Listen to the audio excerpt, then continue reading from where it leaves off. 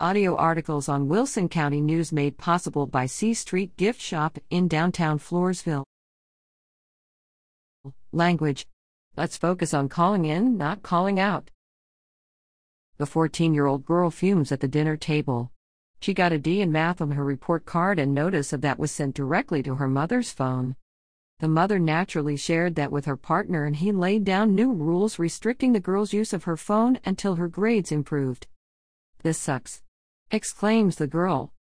"Language," said the mother, her hand raised, palm out, like a stop sign. Indeed, perception is reality, and language is a weapon, used for the good or for ill. Did the girl deserve such censorship? Hard to say, right, with such a minor infraction? But at the very least, can we agree that words matter? I am old. I make my living with words, but teaching them, writing them, editing them when written by others, and in trying to transform the most harmful of them into a better process between people. I have seen a great deal of linguistic evolution, and there are days when I confess I just have to laugh. We humans are simply excellent at redirecting our worst impulses into a new light of approbation via language manipulation. Notice on a local social media notice board, "I need to rehome a German Shepherd." Ha ha! Rehome. Translation: I have a dog that is a disaster. Want him? I hosted an evening with an upcoming author and researcher a few years ago. I fit 18 people into my living room to hear her present her research and the findings that were the heart of her brilliant new scholarly book. A friend I invited took it upon himself to bring along someone I had not invited.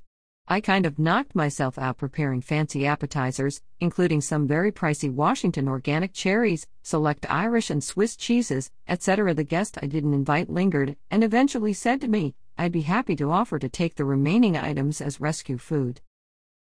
Rescue food? Seriously? No thanks, I replied, I'll manage. It wasn't as if I had steamable pans full of untouched food that should really go to feed street people. I've actually done this when organizing larger conferences, and it's a sensible practice. In this case, it was as if I should give my food to someone who came uninvited into my home.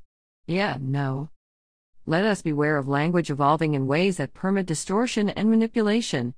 Let us watch ourselves so we don't cloak hurtful and humiliating statements in the garb of being woke. Let us please focus on calling in others instead of calling them out. If we get really good at calling in culture, you just watch. We can make America great again. But this time great as in inclusive. Great as in compassionate. Great as in healing the traumas of the past.